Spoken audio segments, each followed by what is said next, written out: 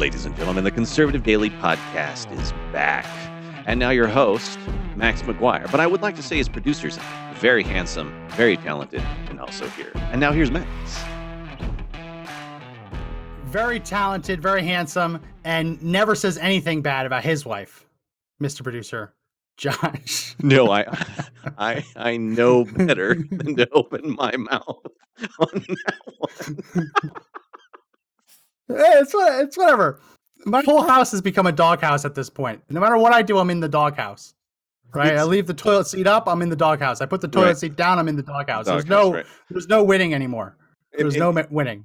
Anytime you've got two kids in a household under the age of 5, right? It is just, it's crazy. It's crazy. Yeah.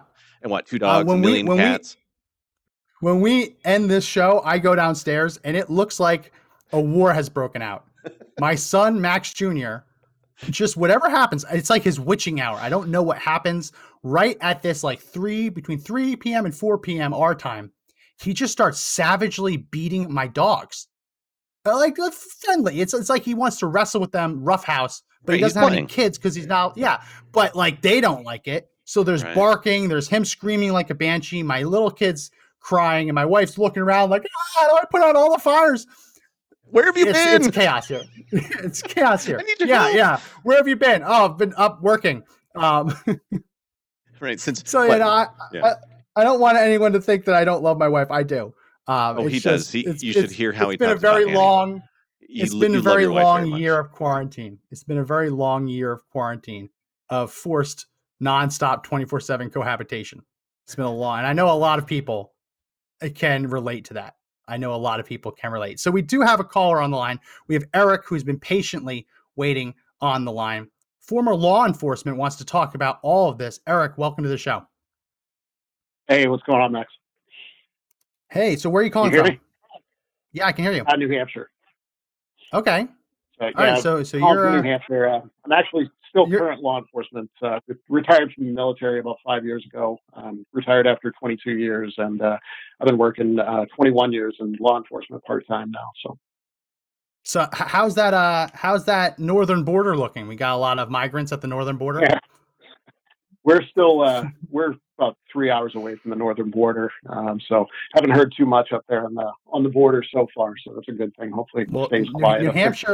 New Hampshire, beautiful place. I visited often. I went to school in Massachusetts, and we would always make a run to the New Hampshire liquor stores because it was a little bit cheaper. Gotcha. Yeah, sure. Lots of friends who live in New Hampshire. Exit on I-90. Exit on I-95 is the liquor stores. Yeah, it's big. Might as well have big neon signs. College students welcome. Yep, you got it. What do you want to talk about?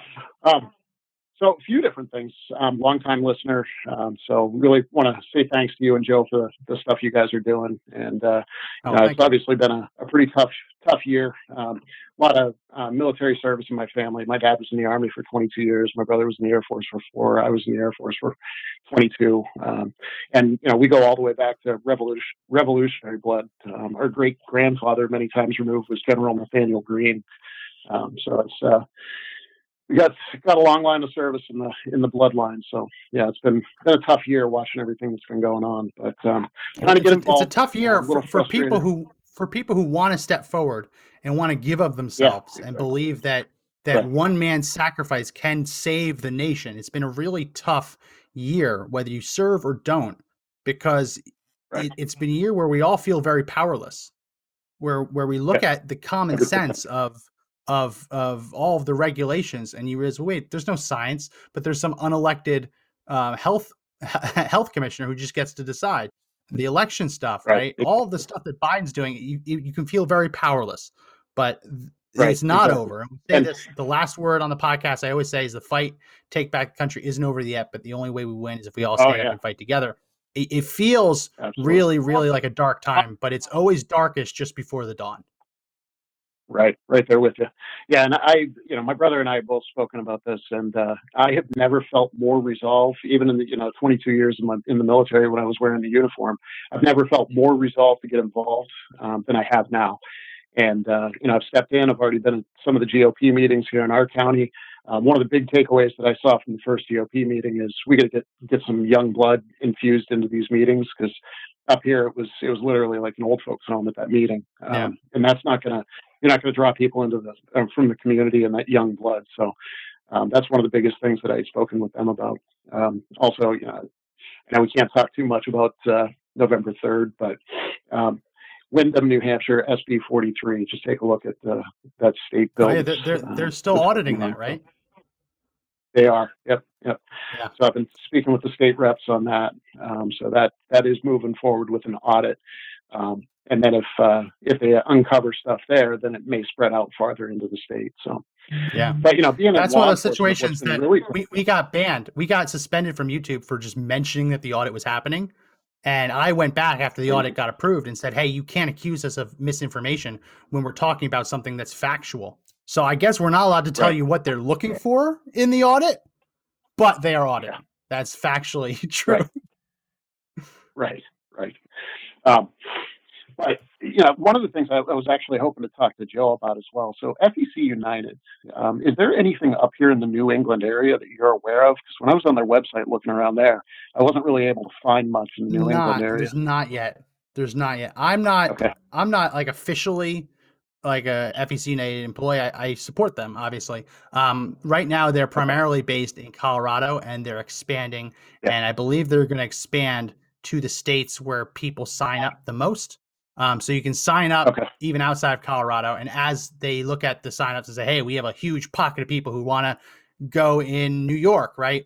Or other states, I believe that's how they're going to prioritize the expansion. But again, I'm not officially in FEC. So you just gave me you just gave me a mission there then. So yeah.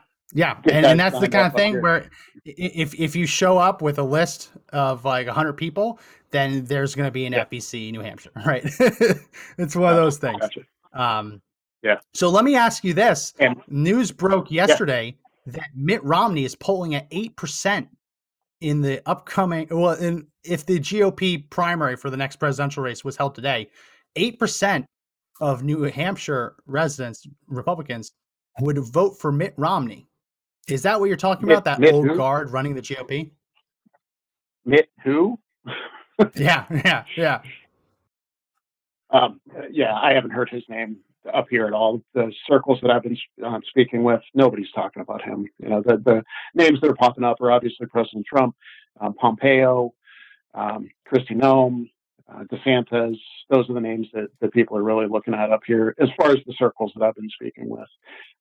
I think, if President Trump doesn't run, the ticket that I would personally love to see is a Pompeo DeSantis ticket.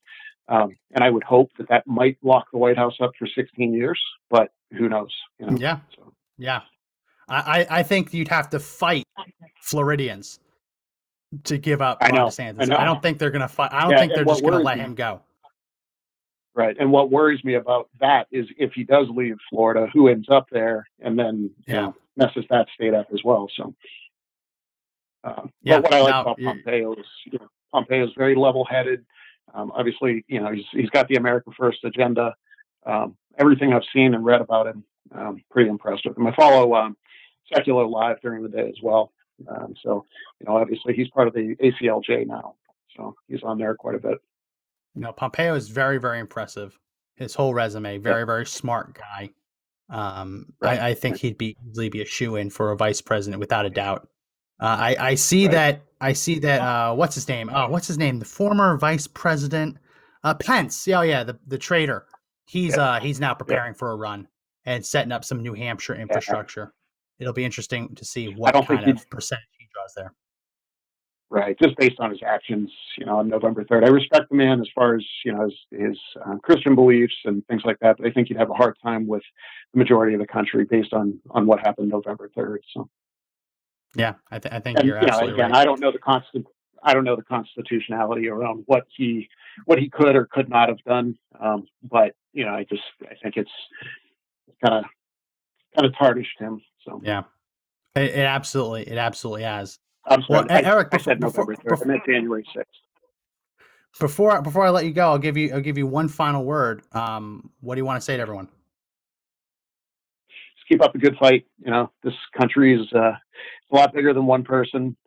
Obviously I voted for President Trump. I support President Trump, but what we all need to remember is even if President Trump was there for another 4 years, that's it. It's 4 years. This country remains a lot longer than that. And it's going to take all of us to get it back on the right track. I got kids.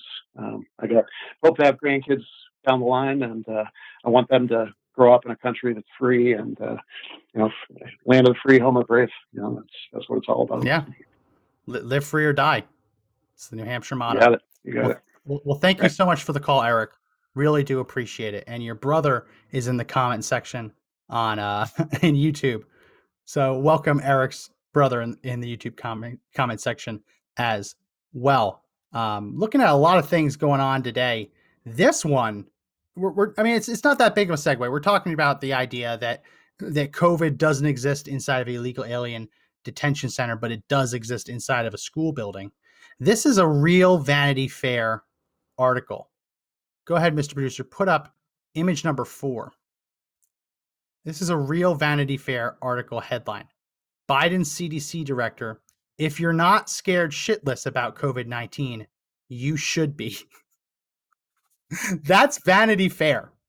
That's the headline. That's the headline. And no, I don't have to now make this an explicit. That was a quote. I'm not cursing. I'm just saying what the CDC director is saying and what Vanity Fair is saying. There are people, we cannot endorse them, God forbid. The only health advice we can endorse is the WHO/CDC. But there are other health experts who are saying that we may have already hit herd immunity. Especially, and probably, definitely the case in many states where, like Texas, we're well over 50% of the population has either contracted COVID-19 or been vaccinated. So by their definitions, we have probably hit herd immunity. But then Anthony Fauci changed his mind. Well, it's not 50%, it's actually 60. Then when you reach 60, he'll say 70, 80, 90, right? There's always more. There's always a new, they're moving the goalposts. That's what Fauci does. And now this new thing with the variant, they're saying that there is a variant that evades the tests. So you could have it and not even know it. I will say again, is it really a pandemic if the majority of the people who get this mysterious variant have no idea they even have it? No symptoms, no nothing. Doesn't even show up on a test. That's that whole thing. If a tree falls in the forest and there's no one there to hear it, doesn't make a sound.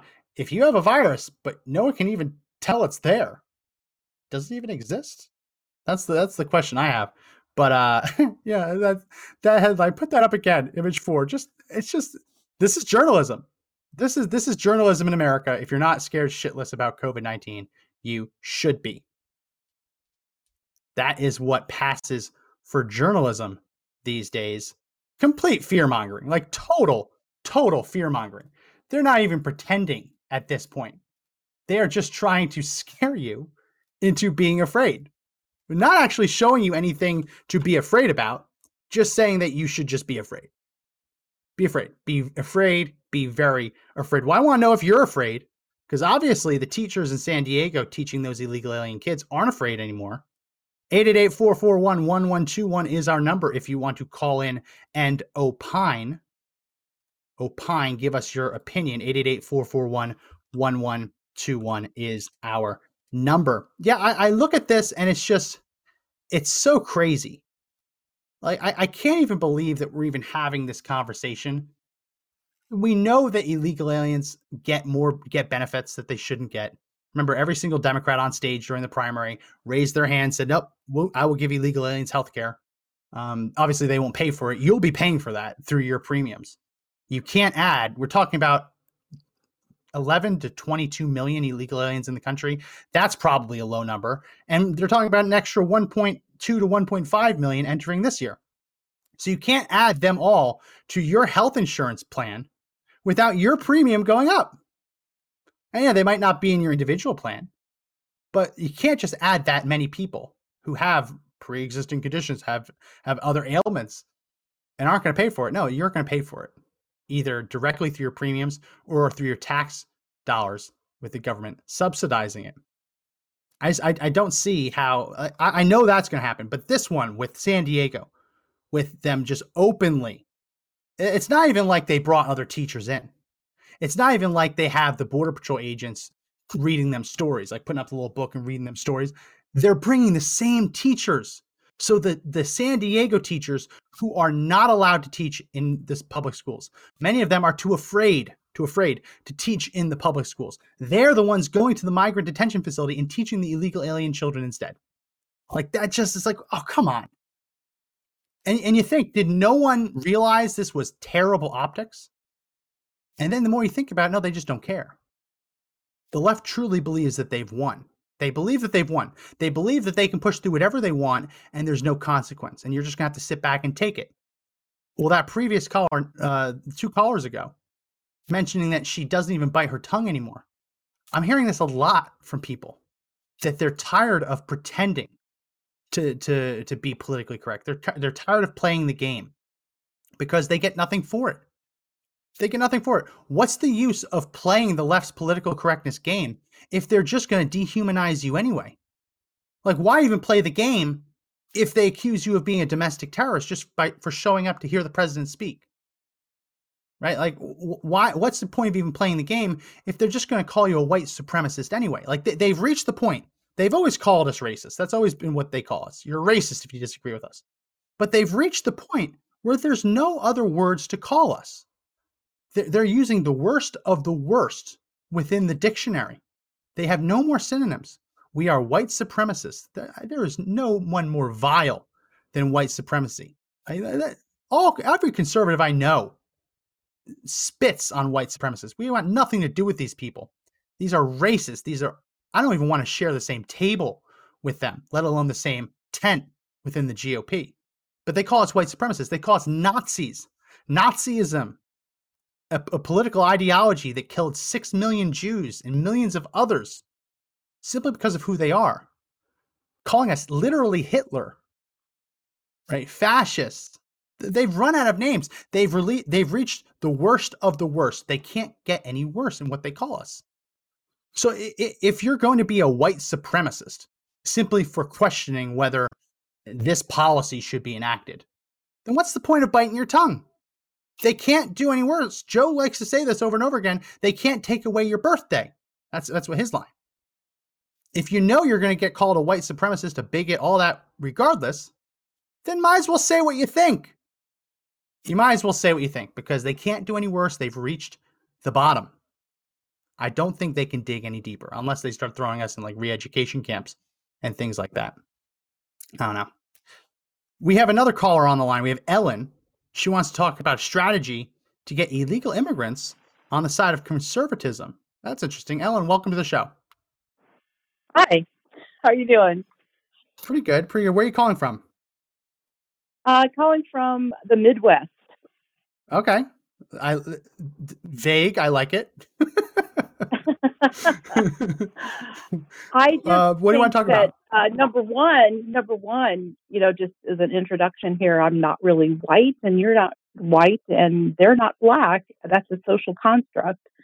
And so the terminology is all wrong, but that's beside the point of why I called.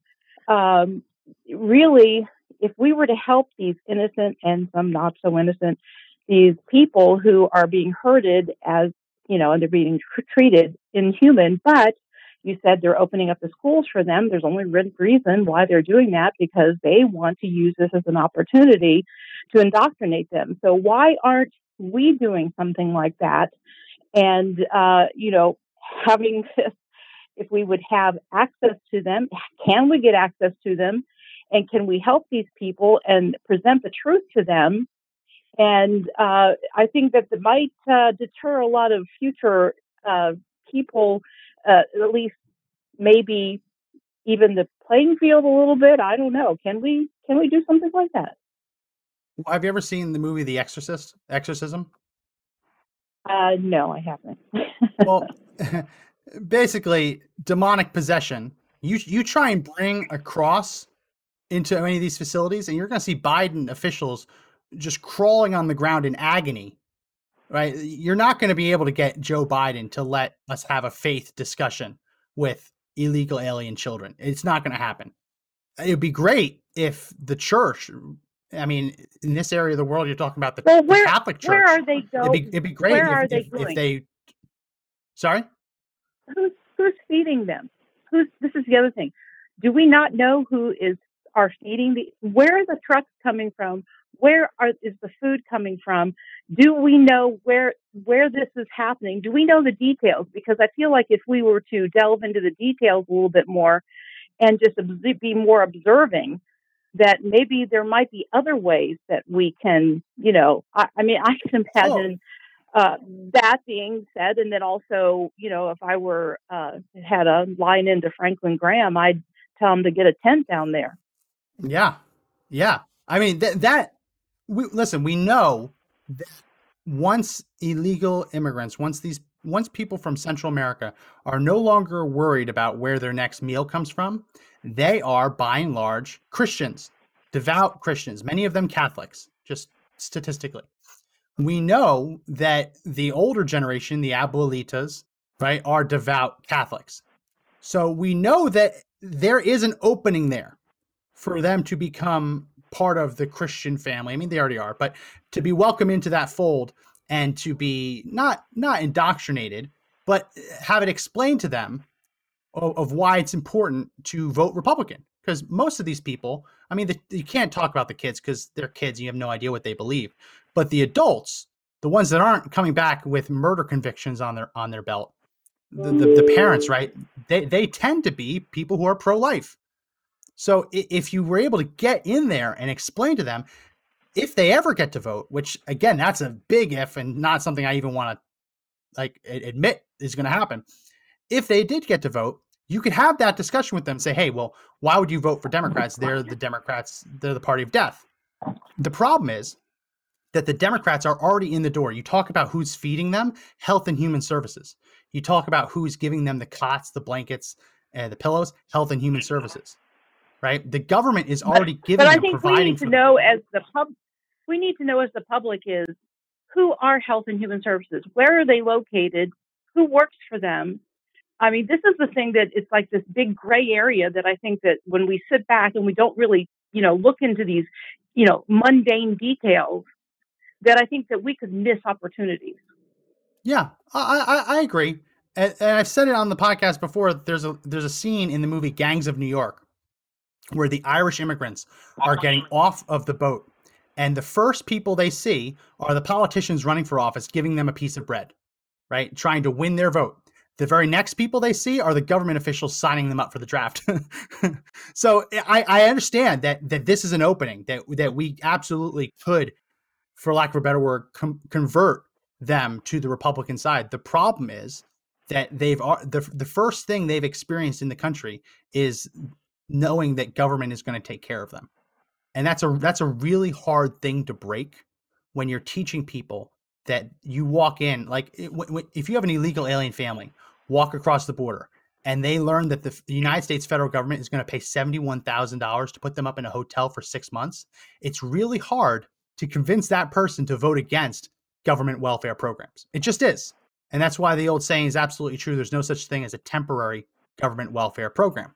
So yes, I agree. And there are some Hispanic classes of immigrants, specifically those from like Puerto Rico, from Cuban refugees, that are very, very, very Catholic, and they tend to vote much more to the right than the left. But along the border, we talk about Central America, it's going to be very hard to get in there because they're already being taught from the first moment they step across the border that no matter what, government's going to take care of them. Yeah, I do think, though, that I wish I had a bigger brain so that I could, come up with a better idea so that we could really, reach these people. Because I think, like you said, yes, they're getting a handout.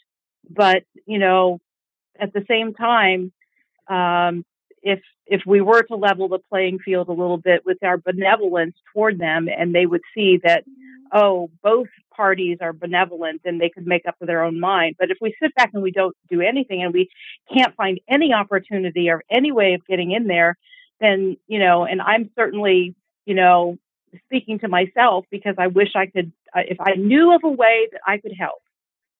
And I think that's the thing that's so, you feel so helpless because, I listen to you guys all the time and it's just like, but what can I do to help? I just can't be sending just checks there's got to be more. There's got to be something more that we can do. And I don't really see those opportunities in front of me very often. Yeah, well, it's going to be hard to get into one of these migrant facilities. We played a clip of James O'Keefe with Project Veritas just trying to take pictures in front, and they shoot him away. I understand what you're saying, and for the last couple months, we've really had to say this is kind of a hurry up and wait thing. It's not. We're not going to just take back the country this month. Our whole goal here is to educate to make sure that we build up this movement. So the very next opportunity we have to drag these traitors out of office, we have the numbers to do it. Right. So I'm with you. I'm with you. Short of a call to arms, right? Short of a call to arms, there isn't a whole lot that we can do, which it's really tough, right? I hate saying it's a hurry up and wait, but there's a reason that this is a 2-year, 4-year calendar for elections. We have 2 years to retake Congress and 4 years to retake the White House. And it's going to take every single waking moment of the day in between now and then to do it, which is why we're doing what we're doing. Yeah. Well, I'm with you. Good luck. All right. Well, thank you so much for the call. Really do appreciate it, Ellen. Something she said, I'm not gonna rag on her because it's great ideas to try and win people over to the Republican Party.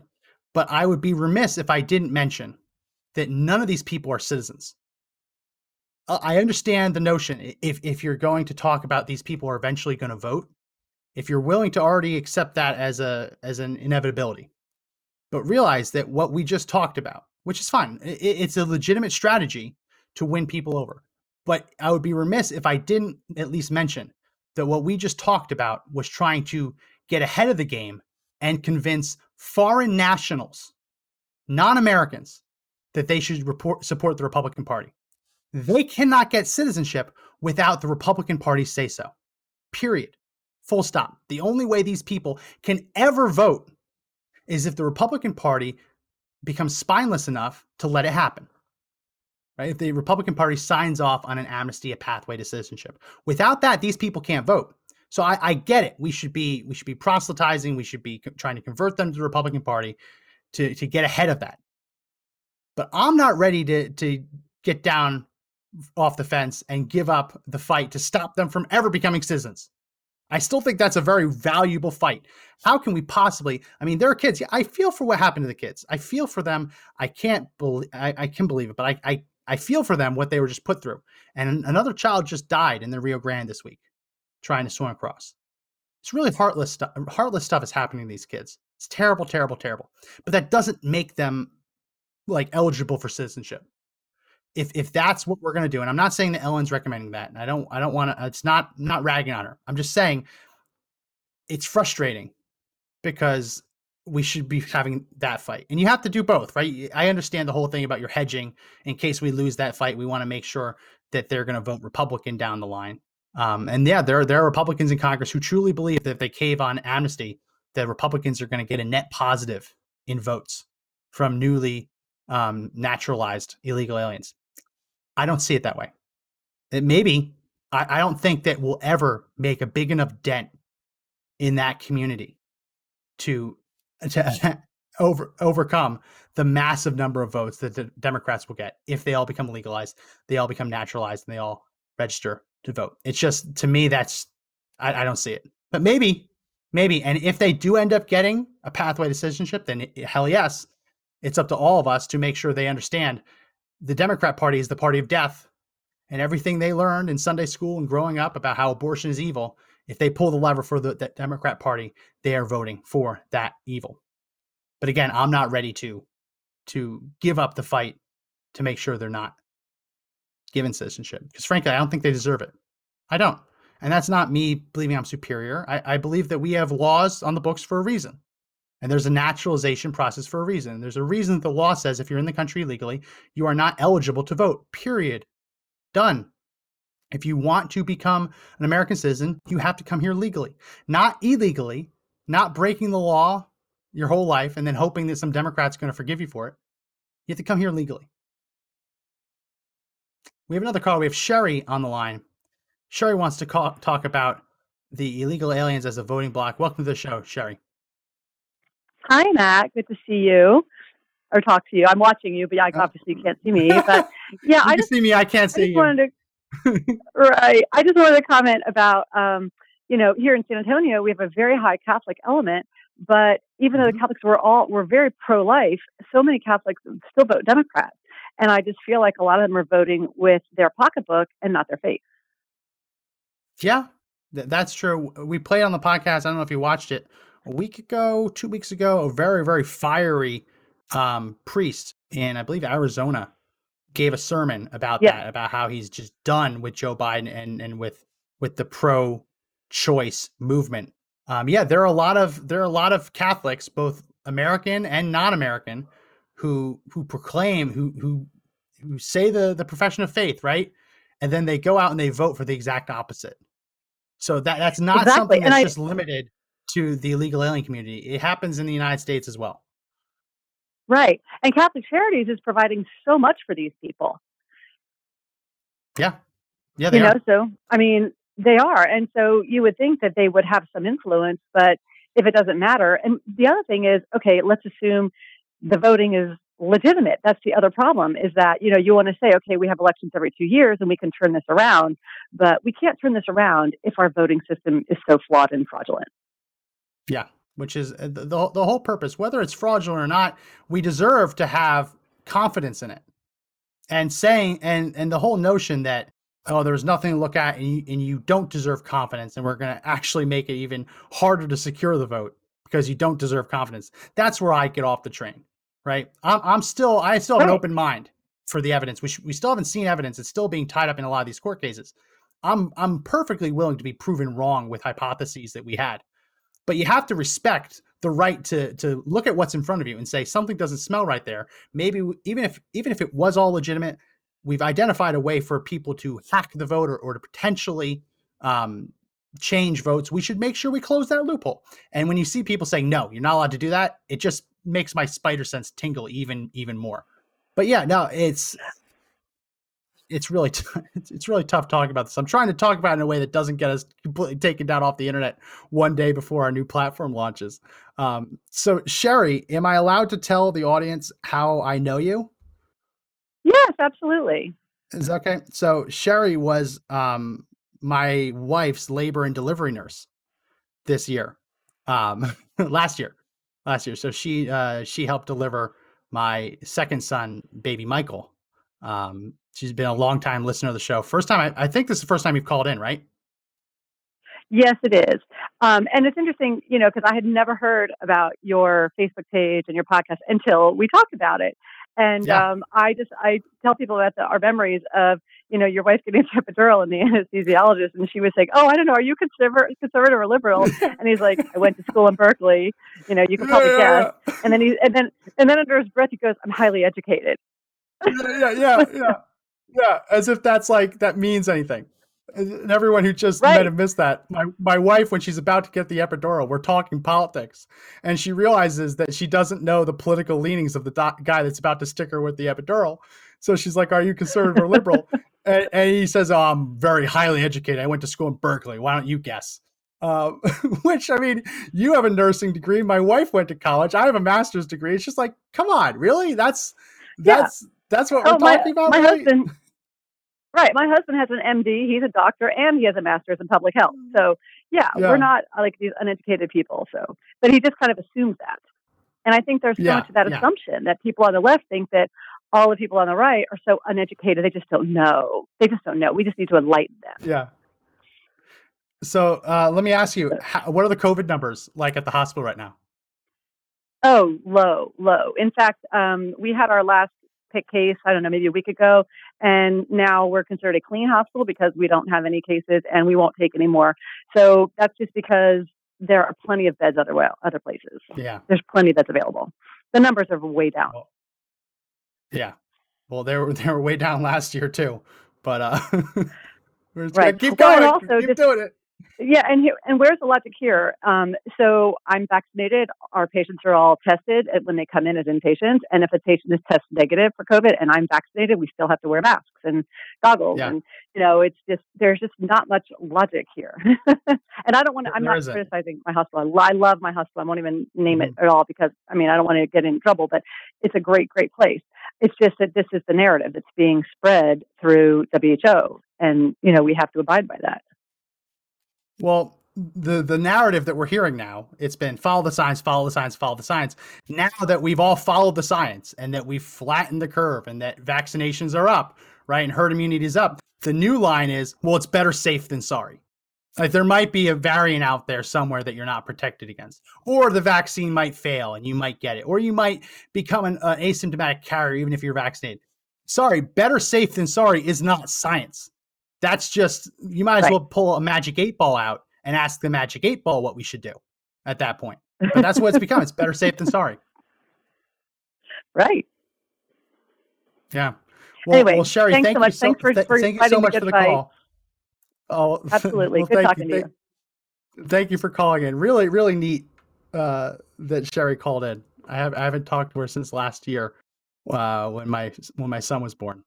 But yeah, no, you meet people in all different circumstances, and met her during my wife's labor and delivery, and it was very fun in that moment of a very stressful moment to have a sounding board where my wife and I could just talk about politics. I think it would have been a much harder experience if we had a nurse similar to the anesthesiologist who was just a complete liberal. So thank you, Sherry, so much for everything you've done for my family and for calling in to the show. That was a fun call. That was a fun call. And any more callers, Mr. Producer? No, sir. Oh, we have dead lines. Yeah, we're down to 85 people on our Facebook stream right now. So Facebook really doesn't want to show people our well, I've been watching our live stuff, stream. And it was like they were just every 5 to 10 minutes there was this little drop. Yeah. And it's I don't think it's our listeners not listening. I think it's really them doing something. Can I say that? Well, am I wrong? This is what I think. I think that Facebook, they put out the notifications. Some people get the notifications, some people don't. Our text message goes out. People get the text and they listen. But I don't think that Facebook is putting our video, our live stream in people's news feeds so that they find it after we go live. Right. So they might get a notification if they're lucky. Conservative Daily Podcast is live. But if they're scrolling like an hour into our show, I don't think they're getting subsequent notifications or they're finding it organically in their feed. I think that's what the deal is. Because with Facebook, as we get into that second hour, it drops because they're not showing it to anyone else. So I don't know if that means we need to send another text out. I don't want to blow up people's phones. Obviously, we have a new platform rolling out tomorrow. And I just want to let everyone know there will be bugs. Immediately after we get off this podcast, I will be on with the tech team trying to break our new platform because it goes live tomorrow and we have to figure out what works and what doesn't. And there will be features missing that we won't have and that we'll have to build into it. It's going to be probably very rough in the first couple of days, but I encourage everyone to go over there and help beta test it with us. And we will make sure that we are live on Facebook, YouTube, and DLive as well, just in case there are hiccups that force us to take it down. Roz on YouTube is saying we need to stream in the evening. Yeah, we should. I don't know if that means we have a second show or if we just restream this in the evening. I know this is a weird time. It was great. We had a ton of viewers before Facebook started throttling us. I think also that was because we were all under lockdown. We really started going every day when we were under the quarantines. Everyone's at home, didn't know what to do. So even if you're working, you also had a TV going or whatnot. Now that people are back at work, obviously this time slot might not be the best time slot for a show that isn't in a complete lockdown. So maybe we look at that at different time slot. Maybe we look at an evening time slot or just replaying it. I like the live. So maybe that's a good point, Roz, that we should look at an evening stream. Because I know that right after us, there's a lot of people that go live. It's finding that spot that we can fit without going up against someone else that's going to take people. Like, yeah, Carl in the comment section on Facebook just says, just don't go live at 7 p.m. because he watches Greg Kelly. That's the issue. It's figuring out when can we go live to get the most people, but also not compete. Like, I don't want to compete against Tucker Carlson. Like, what? No. And I don't want to compete against Rush Limbaugh. Well, obviously, Rush Limbaugh's gone, but other established radio hosts that have their set time slots. So we're gonna have to figure that out. What we might try it out with a restream and see if we get more viewership with a restream later at night. Then maybe we switch it. I don't know. We have to figure it out. Or maybe we get to the point where we can have multiple shows a day. We have a daytime show, and we have a nighttime show. That would be great. Be a lot of work. That would be great. Collier says replay. I have others I watch in the evening. Yeah. And this is the thing that I'm so appreciative of. We go live 2 hours a day, and there are people every day who watch us. And I know that your time is valuable. And it is a hard ask to ask anyone to give 2 hours a day of their life every single day. To the experts who watch us on YouTube at twice the speed, that's that's the way to do it, probably. But I'm super appreciative of everyone who watches, even if they just devote a little bit of their time. I know everyone's super, super busy. I can't thank you enough. As we build out this platform, as we build out this company to provide a one-stop shop for all conservative organizations to have all their tech needs met so they can't be deplatformed. I'm super grateful that I'm able to call all of you friends, even if I haven't met you, don't know you nearly as much as Sherry, right? I know Sherry very, very well. She was there for the birth of my son, but I consider you all to be very close friends and comrades, to borrow a Marxist term, because we say this every day. I say this every day. That we don't use that language here. And I use it, comrades, conscripts. We say this at the end of every show. I say it, that the fight to take back our country really isn't over. It isn't. It might feel like the walls are closing in. It might feel like there's no hope, but it isn't over, right? You look at Joe Biden. I would be completely a mess if Barack Obama was president right now. Because yeah, sure, he's much more to the center. Believe it or not, he was much more to the center than today's left is. Right. I don't think he would have won in today's environment if he had ran for the first time. But I'd be much more worried about Barack Obama because he actually has a head on his shoulders. He actually knows what he's doing. Yeah, he's wrong. Right. And he makes stupid decisions. But the guy obviously can put together a sentence. Right. You can be intelligent and also be wrong. Being intelligent doesn't mean you're always right about things. He's just very learned. He's read a lot of books that give very bad opinions, right? Very bad policy proposals. I would be terrified if he was in office, because if Barack Obama, a president who could actually write his own executive orders and not need someone else to tell him what to say, who to call on, we'd be in a much worse position right now. Like, yeah, things look bad.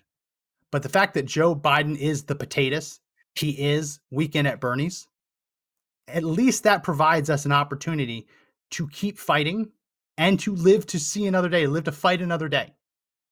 Because we're talking about the Republic. The Republic is at stake.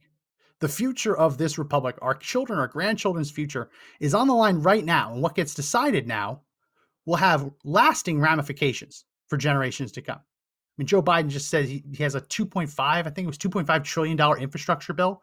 You look into it, and it's only $650 billion for roads and bridges. It's another complete lie.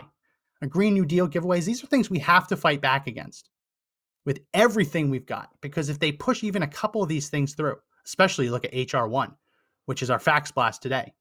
If they get even a couple of these things through, oh boy, it's going to be so much harder. It's going to be so much harder to win. So we have to fight with everything we've got. We have to fight like we have no tomorrow, because if they get their way on some of these things, there won't be a tomorrow. And I don't want to be doom and gloom. I don't want to like exaggerate, but there are things that they're trying to push through. Gun control, right, is a real fact. If the Democrats get what they want, people will die because they will not be allowed to arm themselves, or they'll be implementing some wait period.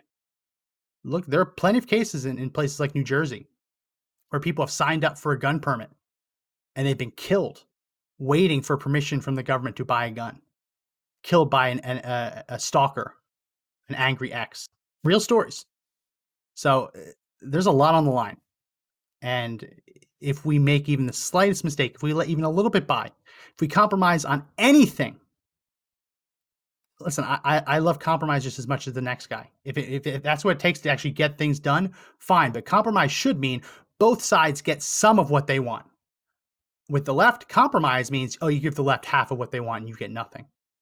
That's what they've always said compromise is. So no, I'm out on that compromise. That's not compromise at all. No way. So yeah, we fight everything they're trying to push through. And we have to fight like there is no tomorrow, because if they get their way on this stuff, there won't be. So I wanted to end on a couple things. I'm sorry that this ended up being a little bit more of a stream of consciousness final hour. Had a very busy morning this morning. Had to bring my first son, Max Jr., to the doctor's office. He was very pumped about that. No shots today, so he was very pumped. Got to go to the doctor's office and be happy. I have a picture, if you want to see, of him getting ready to go to the doctor's office. Put up my screen, Mr. Producer. This is Max Jr., all masked up. I told him he didn't have to wear the mask, but he likes it. He thinks it's funny. I'll have to educate him on what that means later. But that's him with his pack, and it's full of dinosaurs. His pack was full of dinosaurs. I don't know why, but he wanted to bring the dinosaurs to the doctor's office. We can take that down. And I mentioned earlier that today is a very important day. Unconnected with my son going to the doctor's office. Today is Trans Day of Visibility. Happy Trans Day of Visibility. As if they were invisible, you can't go anywhere without having trans identity BS shoved in your face. But I digress. I want to show you, though, just how crazy this trans movement is getting. This was put out by Star Wars. Go to my screen, Mr. Producer. This is what Star Wars put out today, and I'll read it. In honor of Trans Day of Visibility, we're proud to unveil an exclusive cover highlighting Tarek and Saret, trans non-binary Jedi, currently featured in Marvel's The High Republic comic.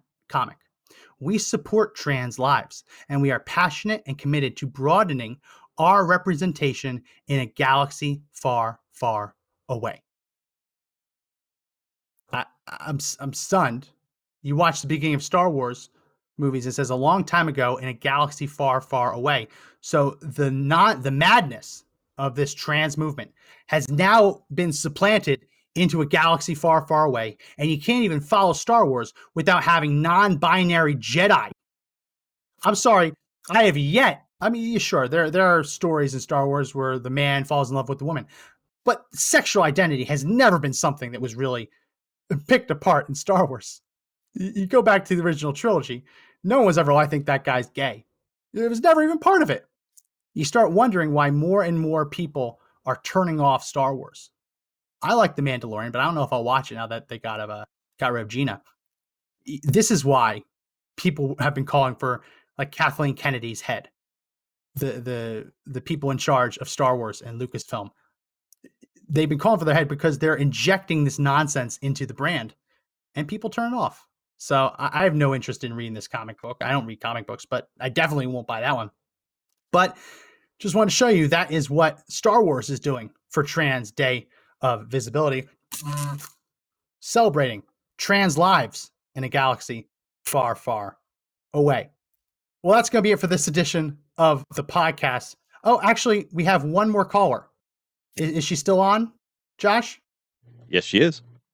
Okay, we'll go to Tiana. I don't want to leave Tiana hanging. Before we hang up, Tiana wants to talk about illegals. Tiana, welcome to the show. Sorry, I didn't want to leave you hanging. I wasn't looking at the messages from my producer. I appreciate it. Welcome to the show. Hi. So the main thing that I wanted to talk about, mainly because I'm so ticked off about it, is the fact that, they're letting all of these illegal kids into these schools. Now, mind you, I have two younger brothers who are in high school, and neither one of them can have in-person learning all 5 days of the week. My brothers have been struggling to be able to go to school, but they're over here letting all these kids in, just doing whatever. You can learn and spread this horrible, deadly disease just all over the place. Why is it? It makes no sense at this point. It's getting so infuriating to watch just how much of a decline our economy, everything is going. It's just so insanely infuriating.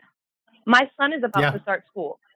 I don't even want to send him to school. I'm in a debate with his father about homeschooling him, only because kids need to have social interaction to develop. But most people don't want to send their kids to school because of this stupid shit. I'm sorry. But, because of this.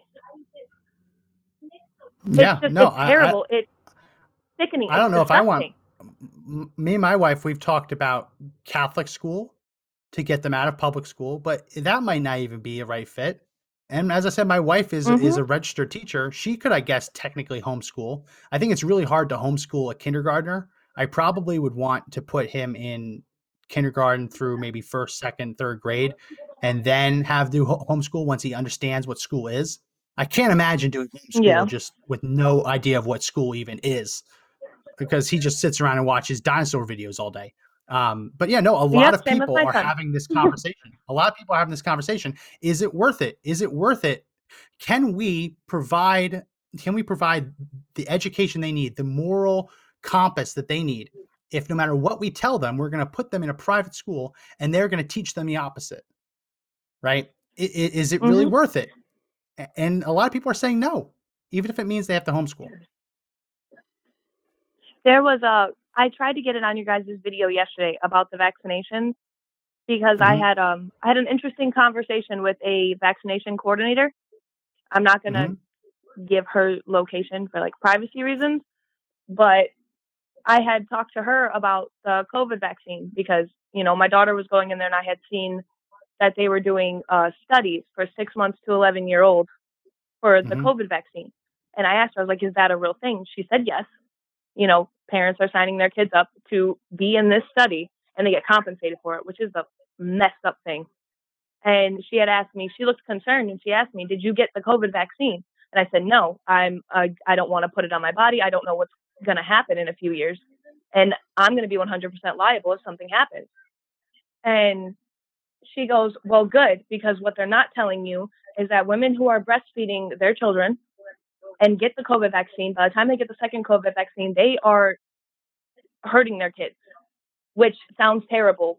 But whatever the vaccine is doing is killing these babies, and no one is talking about it. There was a woman who had gotten her second dose on Wednesday, and by Thursday, her newborn was in the hospital. I'm sorry, this is really upsetting, but her baby was in the hospital and died that Saturday over the COVID vaccine, which is so safe, and they're pushing down everyone's throat and just wanting everybody to get it. It's not FDA approved, and it's sickening.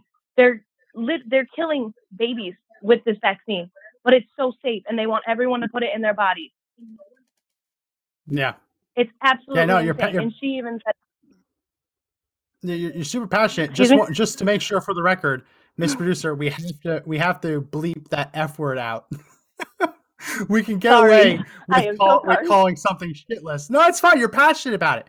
Listen, no, I don't blame you, Mr. Producer. Mr. Producer is going to go home to his wife a little later tonight because he's going to bleep that out. No, it takes like a minute. Okay, it takes like a minute. But I had asked her, go ahead. If it was her, would she get the vaccine? And she looked at me and she said no. Now she's a vaccination coordinator for the state that I live in. That's an interesting dynamic. But she's one of the chairmen, she's big up there. And she even said, as far as it goes with the COVID vaccine, they're not trying to make military members take it.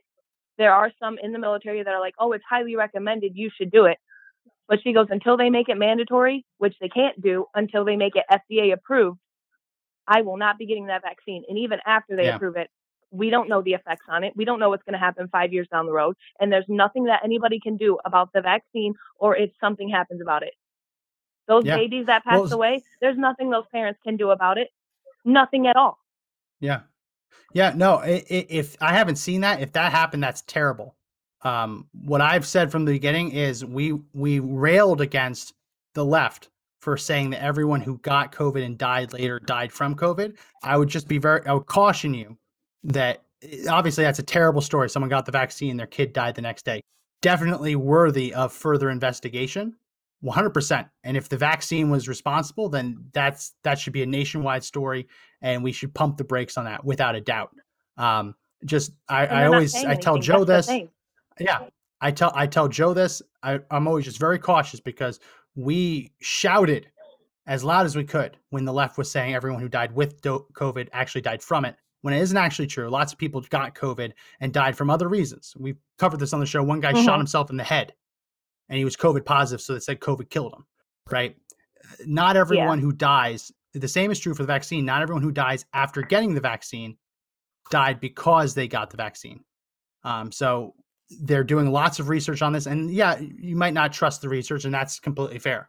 But until the research comes out, I would just let everyone, I would advise everyone, don't fall into the same trap that the left did, and don't presume that there was one cause. Obviously, with that story you just said with the baby dying, that is not the same as a 78-year-old passing away, and that definitely deserves more attention. It does. I'm always very cautious about that, because we want to hold ourselves to a higher standard than the left, and we don't want to make the same, I don't want to call them fallacies, but we don't want to make the same logical leaps that they do.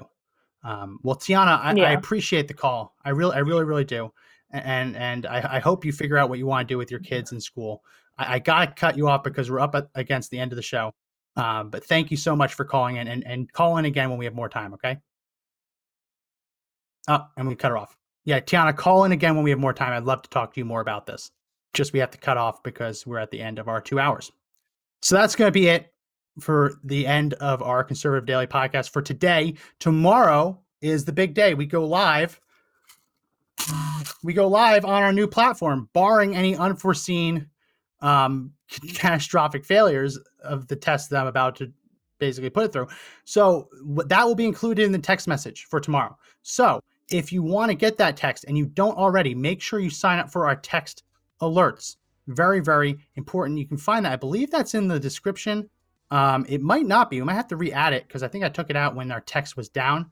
But also make sure you sign up for our email alerts. We're going to email out about it tomorrow. So there is a link in our description to sign up for our email alerts. If you haven't already, do that. And we'll post on Facebook. We'll post on YouTube. We'll post on DLive. All different places, all different ways for you to reach us at our new platform if it goes live tomorrow, which I'm hopeful it will. So make sure you look out for that. We will continue to go live on YouTube, Facebook, and DLive until we decide not to.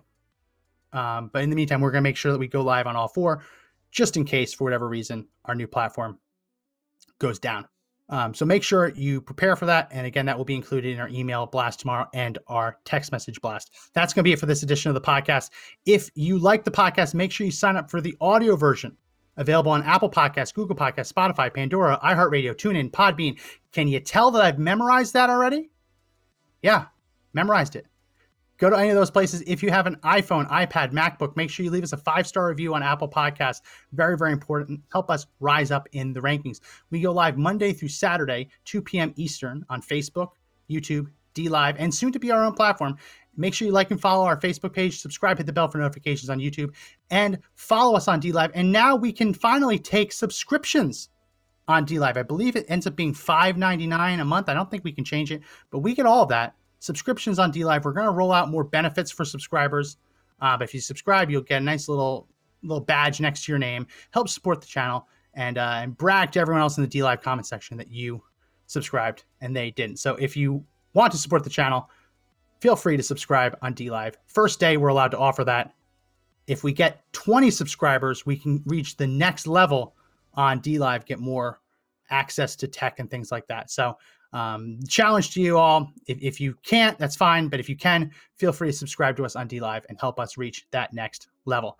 Make sure you check out all the links in the description. That's going to be it for this edition of the podcast. Again, my name is Max McGuire. Joe had to jump out early. Remember, everyone, that the fight to take back our country isn't over yet, but the only way we win is if we all stand up and fight together.